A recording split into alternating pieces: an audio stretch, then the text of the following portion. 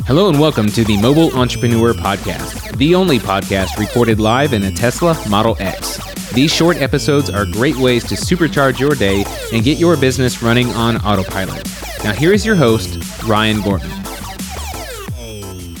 What's up, guys? Hello and welcome to another episode of the Mobile Entrepreneur. I am Ryan Gorman, your host, and in these episodes we talk anything entrepreneurship, web design, web development, e-commerce, patents, you name it, we talk about it.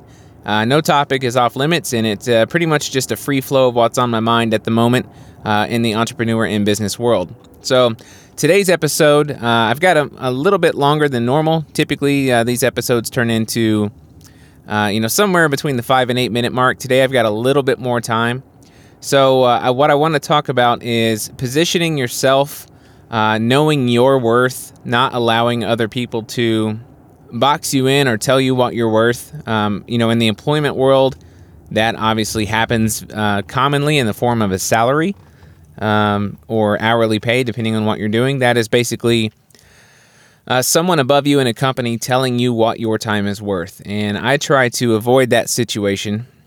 Personally, I don't think that someone else should be able to dictate what I'm doing, financially. I don't like having anybody have that influence over my life by telling me what I can and can't make.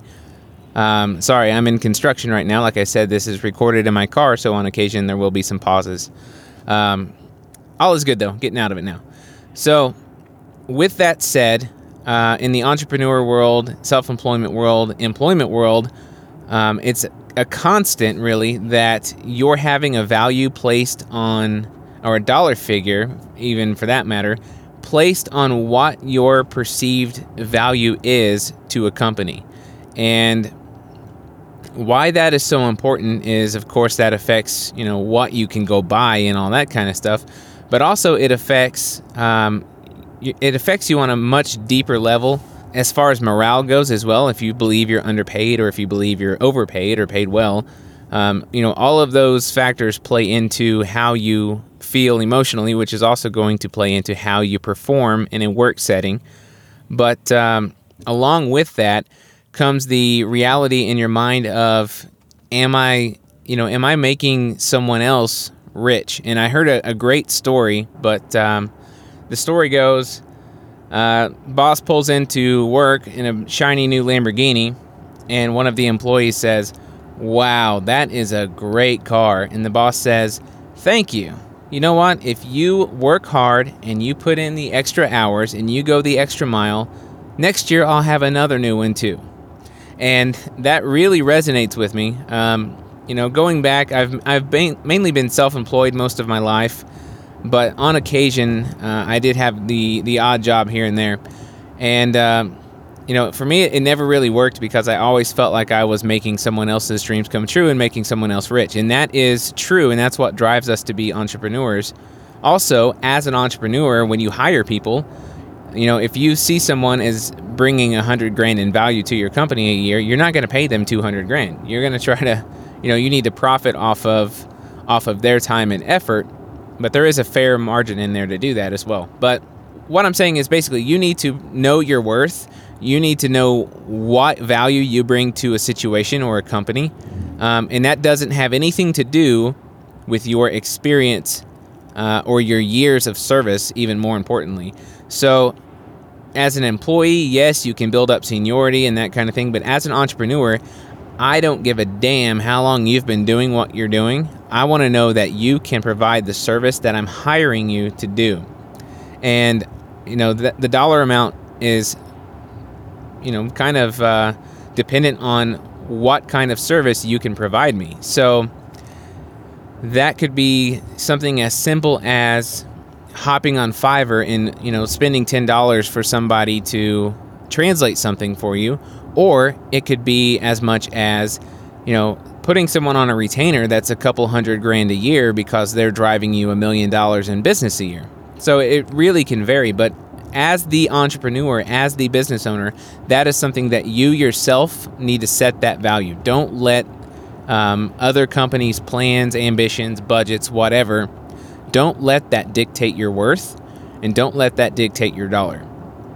So If it comes to the point that you have to draw a line in the sand, and that doesn't mean you have to be a dick, you can approach this on a professional level, but know your worth, set that mark, and do not deviate from that simply because someone else's budget doesn't allow it, or they don't want to allow it, is more or less how it goes. So, know what you're providing, know what your worth is, and stick to that. And what I've seen happen, and honestly, I have fallen victim to this a couple times. I wouldn't say victim. I have fallen into the trap of this a couple times, and that is you get in with a startup company. They've got huge ambitions. They might even have some sales going. They might have some doors opening. But something that you need to be weary of is it's around the corner. It's coming. We've got deals pending, blah, blah, blah. And I don't say that to be negative, but what is pending is not here. What is coming is not here.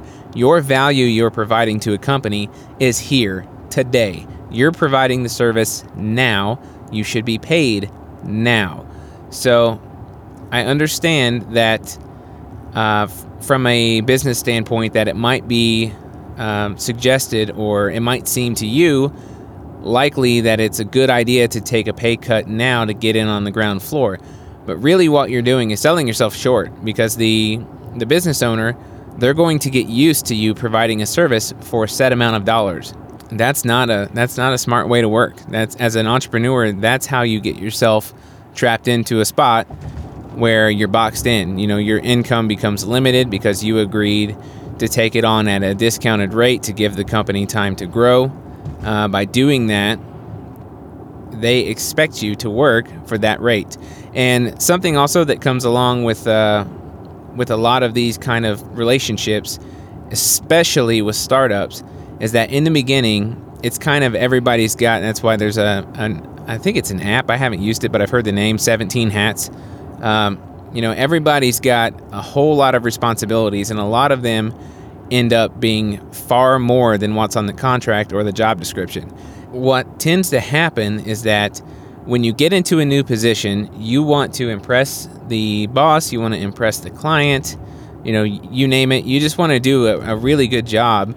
And what ends up happening is you go far above and beyond what's written on there. And while that's great, that becomes expected.